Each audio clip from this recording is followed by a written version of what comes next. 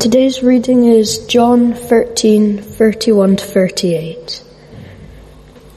When he was gone, Jesus said, "Now the Son of Man is glorified, and God is glorified in him.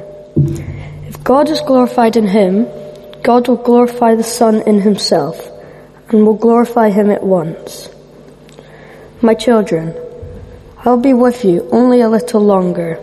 You will look for me, and just as I told the Jews, so I tell you now, where I am going, you cannot come.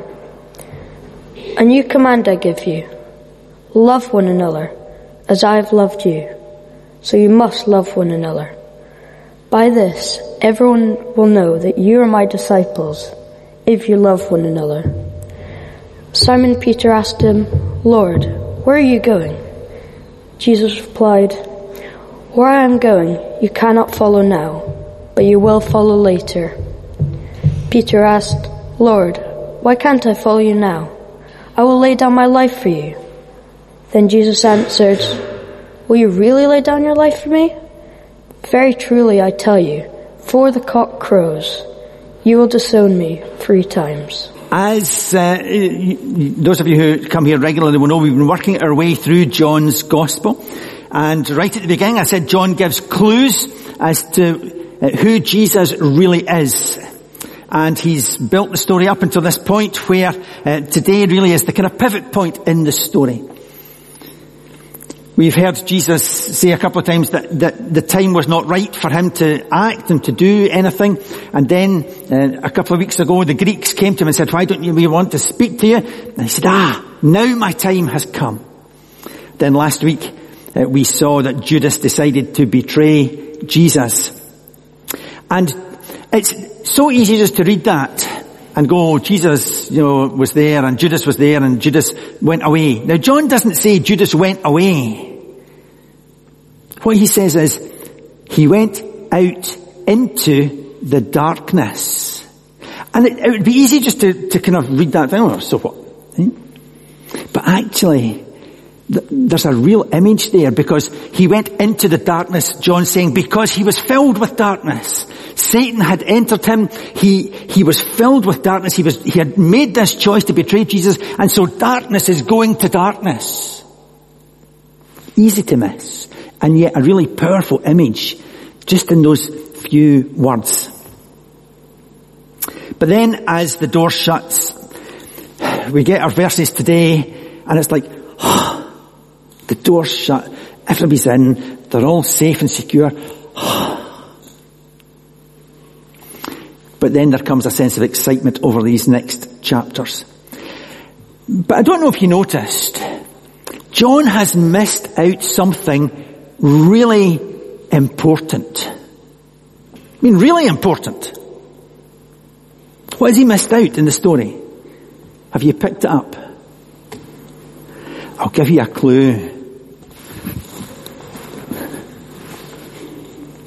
There's no communion story in John's Gospel. There's no bread and wine story. Now, we take all of the stuff that we do here today from the Bible, from the stories in the Gospels. So why on earth has John, who was Jesus' best friend, why has he not got this bit in his story? Well, I think it's because the stories were not written as they appear in the order in the New Testament. Matthew didn't start his first. Mark was the first gospel, and Matthew and Luke copied from Mark. They used it as a hint to keep them right. So Acts didn't then just appear and all the others appeared in the order. They were all at different times to different places. And John's Gospel was written between 40 and 60 years after the death and resurrection of Jesus. And he actually says at the end of his Gospel, there were so many things I could have put in here. In fact, there wasn't enough paper and ink to write down all of the stuff we could have done and said about Jesus. But I've written these things so that anybody who reads my story will have enough to trust Jesus and to believe that he is God's son. 40 to 60 years after, communion is well established. I mean, Paul wrote to the church in Corinth and said, guys, you're getting this wrong. In fact, what you're doing is a disaster. It's a disgrace. Here's what you should do.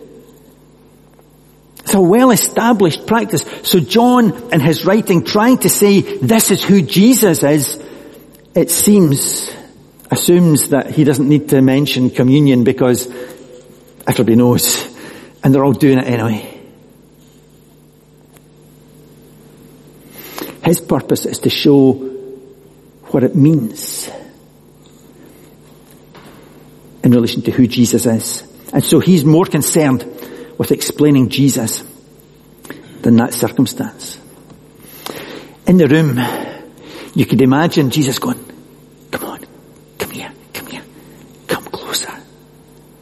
There's so much that I want to tell you. Things that he couldn't or wouldn't say until Judas was gone. And this next section is sometimes known as the farewell disclosures. And from this point on, John explains that Jesus spoke to them of going away, but that they wouldn't be able to follow him. He tells them about heaven and how to get there. Promises the Holy Spirit. He talks about the need to be grafted into God. He tells them that they're going to be persecuted. That is going to happen. And he gives them a mission to the world. And then he ends up with an amazing prayer in chapter 17 before then switching back to them going out to Gethsemane. And these are things that none of the others have. And without John's version of the story, we wouldn't have any of these things. These chapters are full of comfort and challenge and hope. Full of the kind of deep relationship that Jesus longs to have with each of his followers. Full of deep theological insight explaining who God is and what he's doing in the world and in us. This is only the second time that Jesus has talked about the Son of Man being glorified. The first was when the Greeks came. Before this, he's spoken about God being glorified through him and about the Son of Man being lifted up. Now he puts the two together. And if you go back into the Old Testament, which I think we should now and again, back to Daniel's story, Daniel chapter 7, verse 13, it says this. In my vision at night I looked, and there before me was one like a son of man coming with the clouds of heaven. He approached to the Ancient of Days and was led into his presence. He was given authority, glory, and sovereign power. All nations and peoples of every language worshipped him. His dominion is an everlasting dominion that will not pass away, and his kingdom is one that will never be destroyed. For John, the person that Daniel saw in that dream was Jesus. Jesus coming one day on the clouds from God. And the whole scene will be that moment of God's ultimate glory and victory. When God, the true God, will be revealed. And the dark forces that have been arrayed against him and his people will be destroyed forever. So Jesus is glorified through his death. But because of his death, God is also glorified. The Father received glory from Jesus and gives glory to Jesus. So in verse 32, he says, if God is glorified in him, God will glorify the Son in himself and will glorify him at once. Those words in himself can mean in God or in heaven. They can also mean in Christ, whichever it is. Jesus is speaking about his death and resurrection. Seems he's also overwhelmed that he's going to have to leave his disciples behind. It's only been a few years, and, as we've read the story, we realize how little they actually understand about what's going on. They just don't get it. And of course it's easy for us to be critical of them. But if someone told us, he was going to be lifted up, or they were going away somewhere that we couldn't go with them, or, he was going to his dad, we wouldn't necessarily expect them to be heading for crucifixion. I mean, let's be honest, dead people don't usually go on to build a kingdom. So you can understand why they didn't get it. They still have to go through all of that process of it becoming real. And the next 3 chapters are where Jesus makes promises to them and helps them to prepare them for what is going to come. Promises about Holy Spirit coming to guide them, just as Jesus had done. And we believe that Holy Spirit still guides his people today. But before all that, he offers them the clearest, but probably the hardest command to follow. Love one another. Jesus describes it as a new commandment. But actually, again, if you go back into the Old Testament to Leviticus 19, verse 18, what you get there is, do not seek revenge or bear a grudge against anyone among your people, but love your neighbor as yourself. I am the Lord. So in John 13, 34 and 35, he says, a new commandment I give you, love one another. And what makes it new is, as I have loved you, so you must love one another. By this everyone will know that you are my disciples, if you love one another. So it's not that they haven't heard it before. It's not that the words are radically different. But it's that mode of love that's different. In the way that I have loved you, you have to love other people. How has Jesus loved us? Well, he gave everything. He was willing to sacrifice himself. But even before that, he left heaven. He gave up his place in heaven, his by right, and was born on earth. I mean, I find that so difficult to get my head around. How does God get born? I mean, it's like, how does that even happen? But that's what he chose to do. He chose to limit himself to human form because he loved you and he loved me.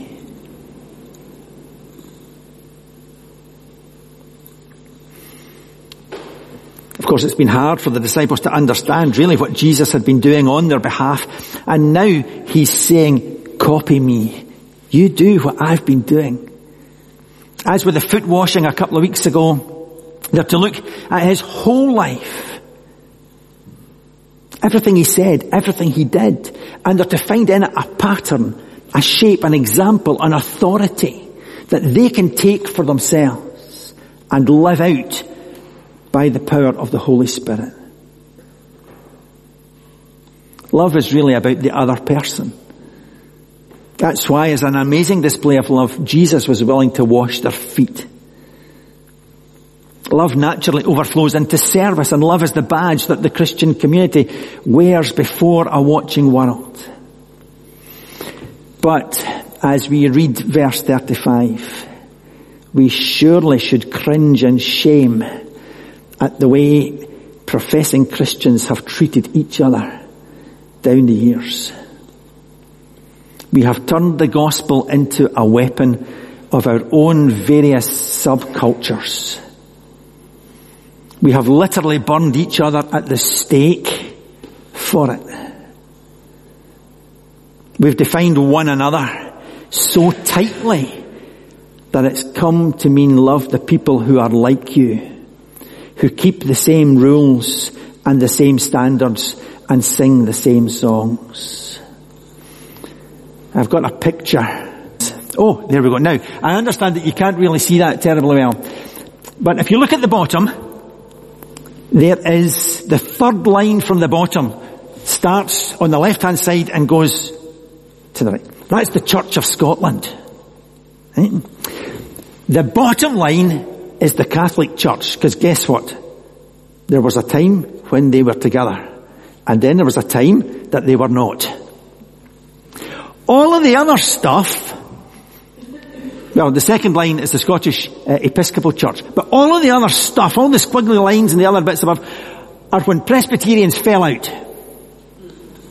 I mean, that's the truth of the matter.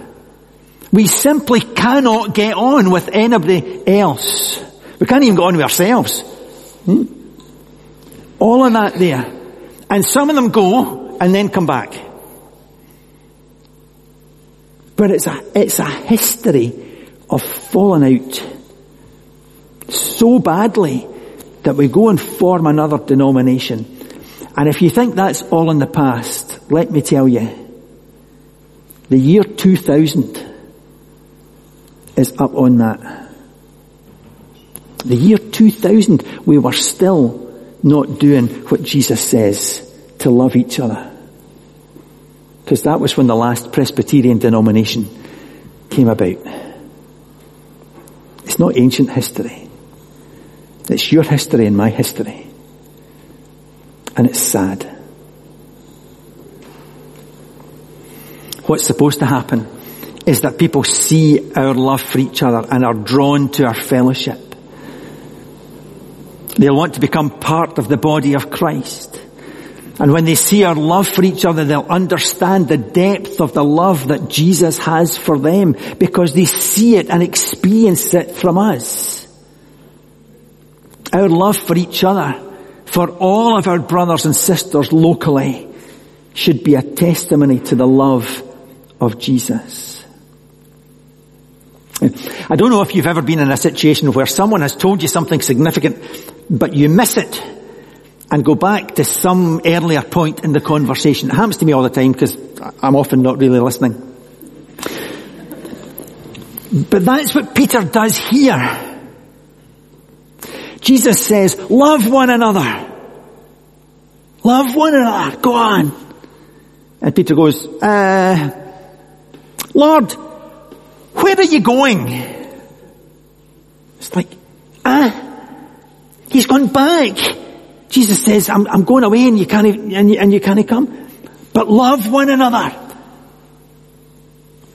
And it's not that bit that gets Peter. It's, I'm going away. Where are you going? Jesus and Peter talk away, and Peter, with his usual bluster, says, oh, I'll lay down my life for you, Jesus. Oh, what a stinging reply. Will you really? I mean, that's not what you want to hear Jesus say, is it? Really? You think so? Peter's forgotten what Jesus said about the shepherd and the sheep. Peter's got it the wrong way around entirely. It's Jesus who lays down his life for Peter and for us. I love Peter. I think lots of people love Peter because we understand, you know, he's always putting his foot in it. He's always saying something stupid. And we get that. At least I do. And yet we see Jesus being gentle with him.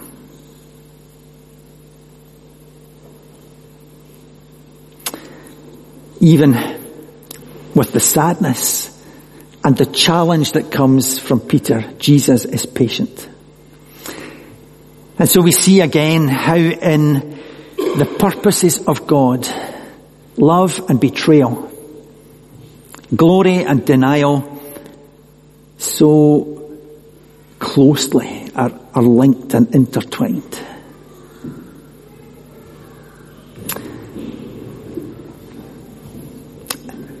In a moment or two, we're going to remind ourselves of what Jesus did, although it's not in this particular reading today, because it is important. It's a reminder of how much he loved us and how much we are expected to love him in return.